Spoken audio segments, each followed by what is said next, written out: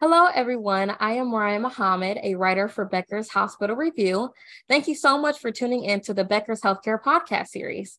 Today, I am pleased to be joined by two special guests to discuss why healthcare payers need AI today.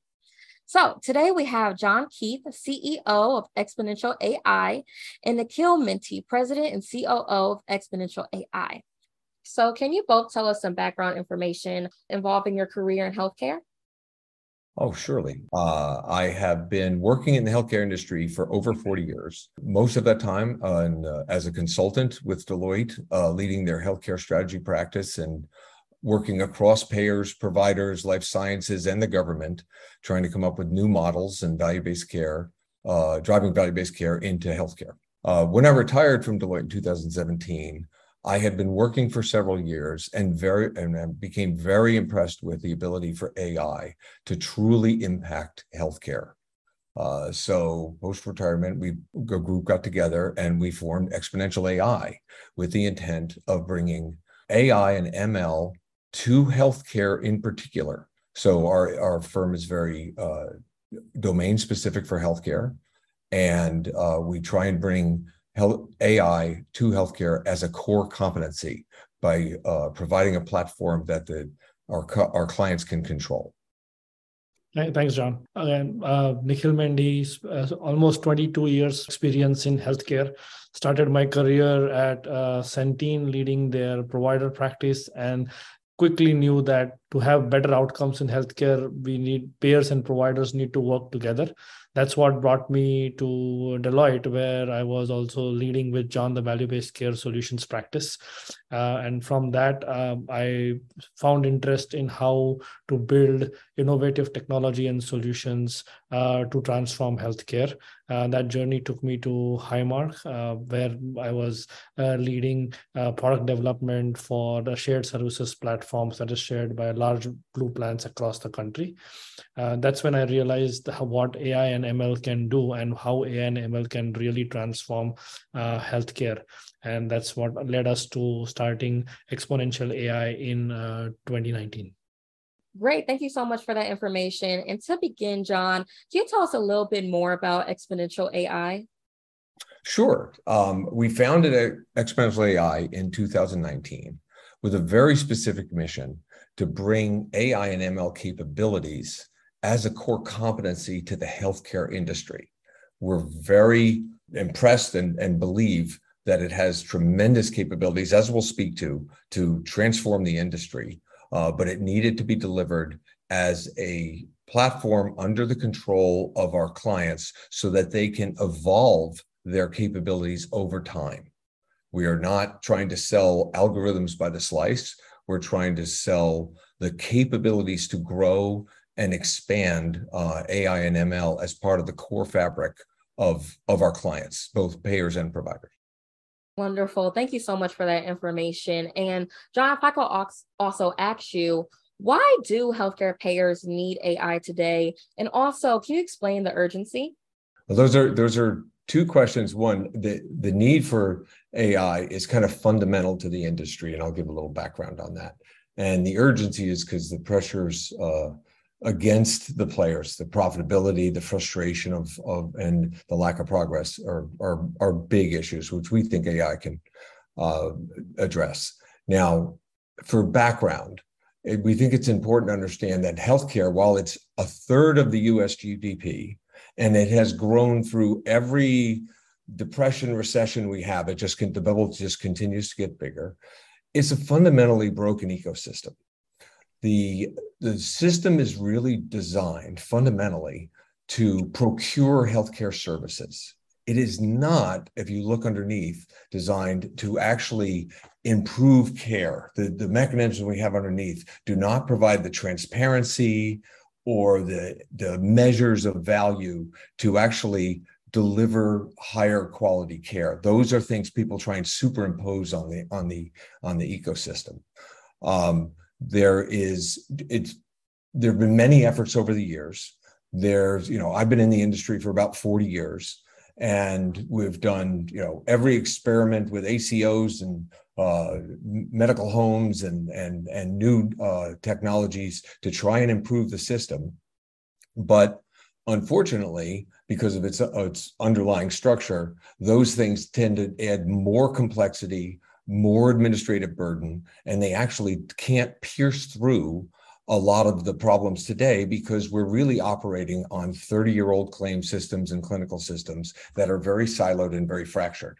So in order to really improve care and in order to improve service and make sure we're delivering better value, we need to create transparency and longitudinal views on how care is delivered. And the current systems really, really struggle with that. On top of that, the government tries to step in and apply regulations for transparency and star scores and all sorts of things. And that has created additional economic burden, but it's also compressed the margins for the players. So while the bubble continues to get bigger, for patients, their deductibles are going up, and for the players, all of their margins are dropping. So it's a very inefficient ecosystem. Now, that's kind of where AI comes in. AI in my 40 years has a unique ability to start to pierce all of those silos. And it's a little bit of the old world. We have data everywhere that we need. We can't get at it. So the old saying, water everywhere, not a drop to drink. All this information's out there. We just can't pull it in. But AI and ML can actually pull that data in, and it can organize it over time, and it can turn it into tremendous insights. And we see that on the retail side all the time. Everybody's getting lots of insights on the retail side. In the healthcare side, it's significantly important. And it has the ability to kind of pierce, as I said before, a lot of these silos and give us a look at value and improve the quality and service and transparency and tools that everybody has, both patients and providers, to deliver better care.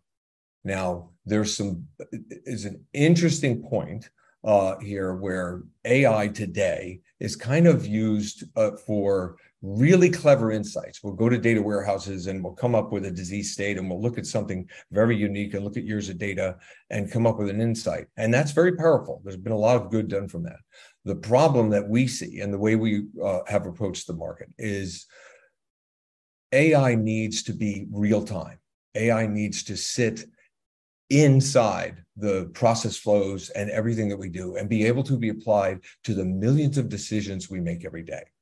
So making AI real time and have it to run at scale so it's available when either providers or payers or patients need that information is a big challenge. And I think Nikhil is going to speak to a little bit of that.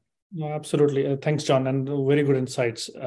So I'd like to point to some of the facts. If you look in the last 6 weeks, all the large players have reported tremendous losses. There is no exception to this. Everybody is reporting around $1 billion plus losses.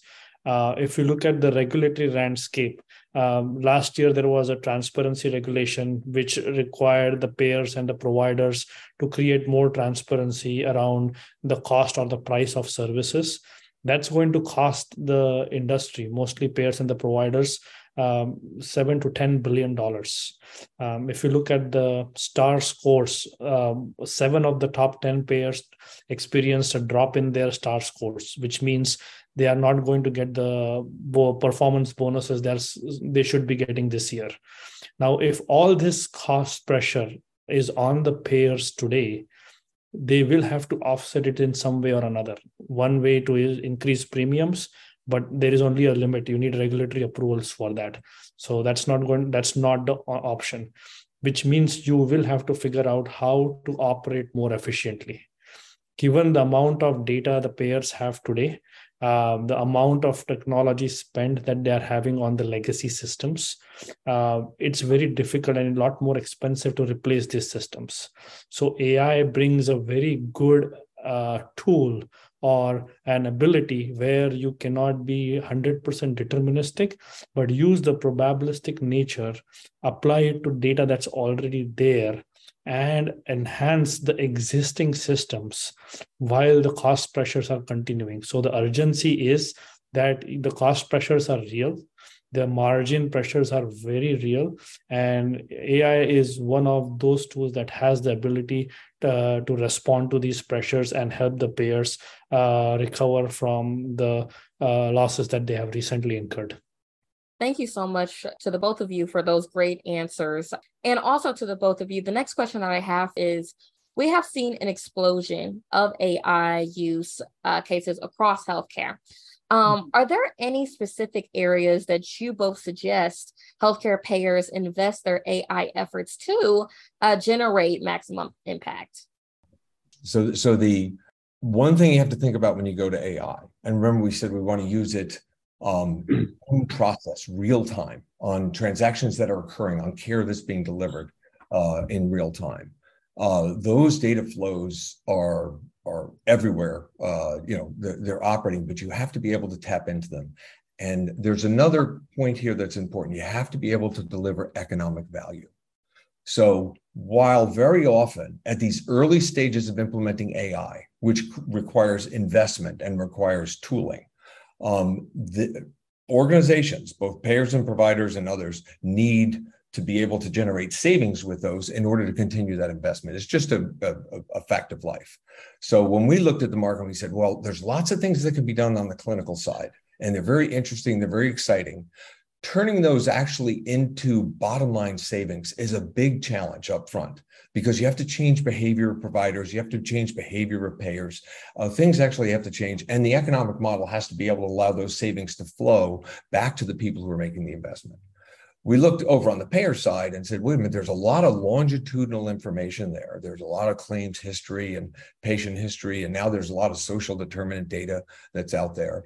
And if you could improve in today's world, if you could make the administrative processes much more streamlined, much more predictive, instead of we tend to chase things and argue about price of a claim and all these other things. If you could streamline a lot of that, you could produce huge savings to the industry today, and it would encourage the implementation of the AI capabilities on top of these data flows. So we decided that the faster way to get adoption and scale and the investment required to get it going was to kind of start on the administrative side of the world versus the pure clinical world. We do that as well, but we see the pull and the investment being driven by administrative simplification, predicting capabilities, making things easier for physicians and patients. Those kinds of things generate value immediately, and they drive the investment, so we get adoption and we start moving up that curve.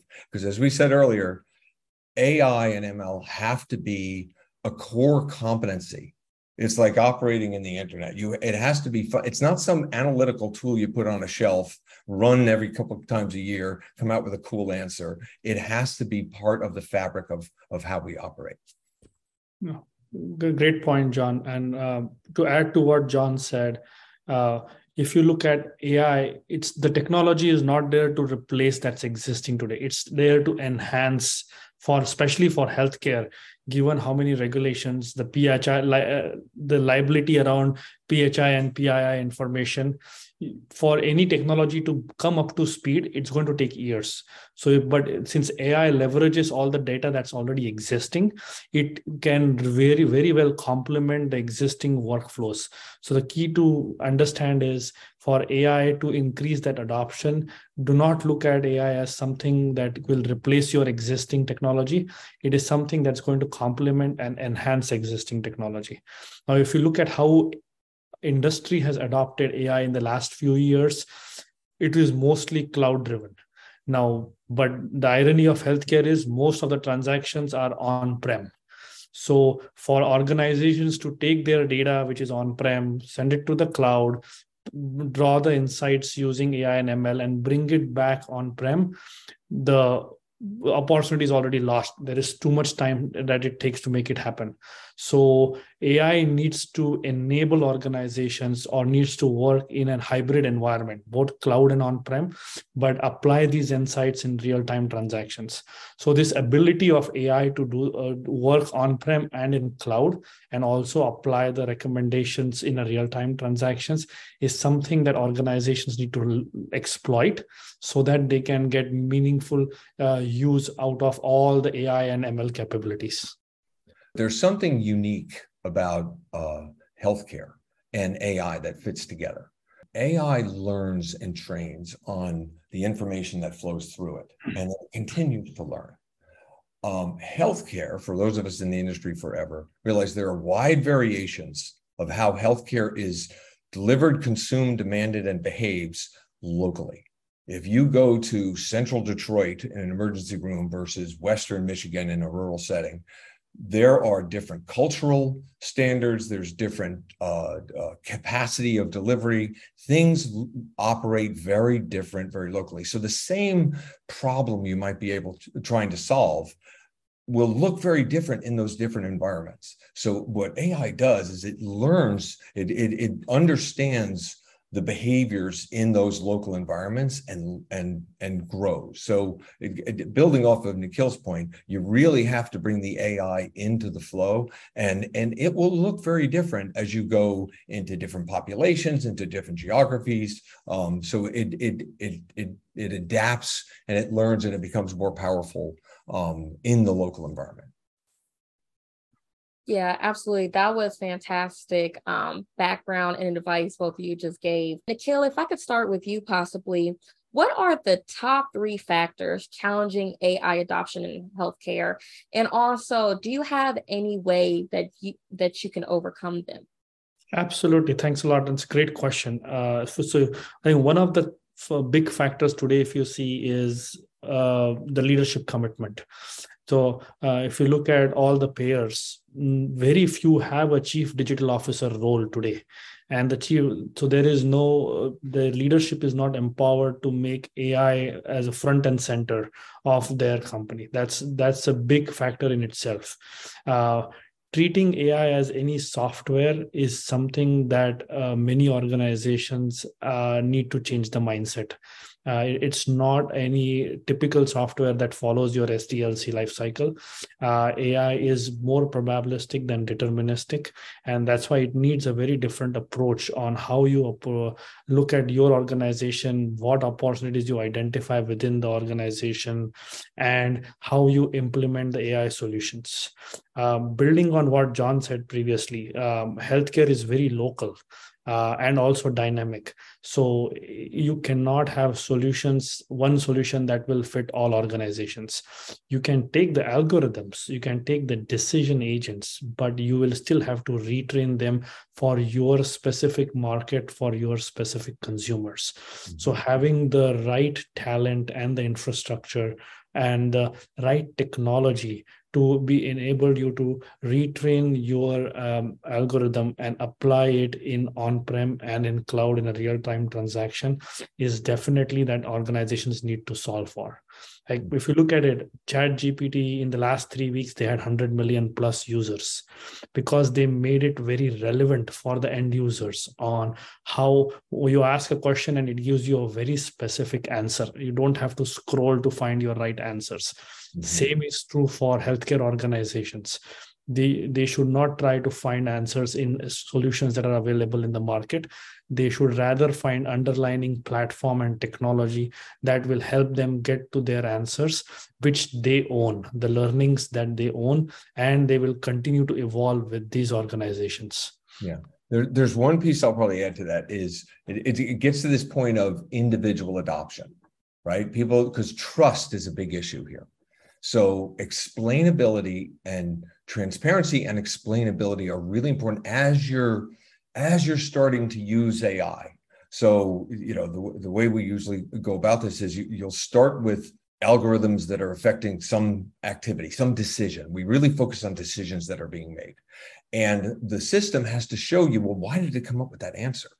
And tell me what the variables were that were really important. So the people who have been doing it or running the process before can now see, oh, okay, I get those make sense to me. Also, and the confidence intervals of the algorithm start going up, and they start adapting it and using it. As Nikhil was giving the example on ChatGPT, they will start saying, okay, I can see why the answer is here. I'll start to trust it. Now, the other thing that happens is if you build it today, tomorrow there's some new regulation or there's some new contract or the fundamentals change underneath it. So also, as you're using AI, you have to be able to monitor the quality of the predictions and what those variables might be changing. So we always look to see, wait a minute, the confidence intervals are changing. What's the reason? Let's look at the rationale. Maybe we need to monitor this, because the fundamentals are we're at day one of using AI ML in healthcare. We're just learning. We're getting in there.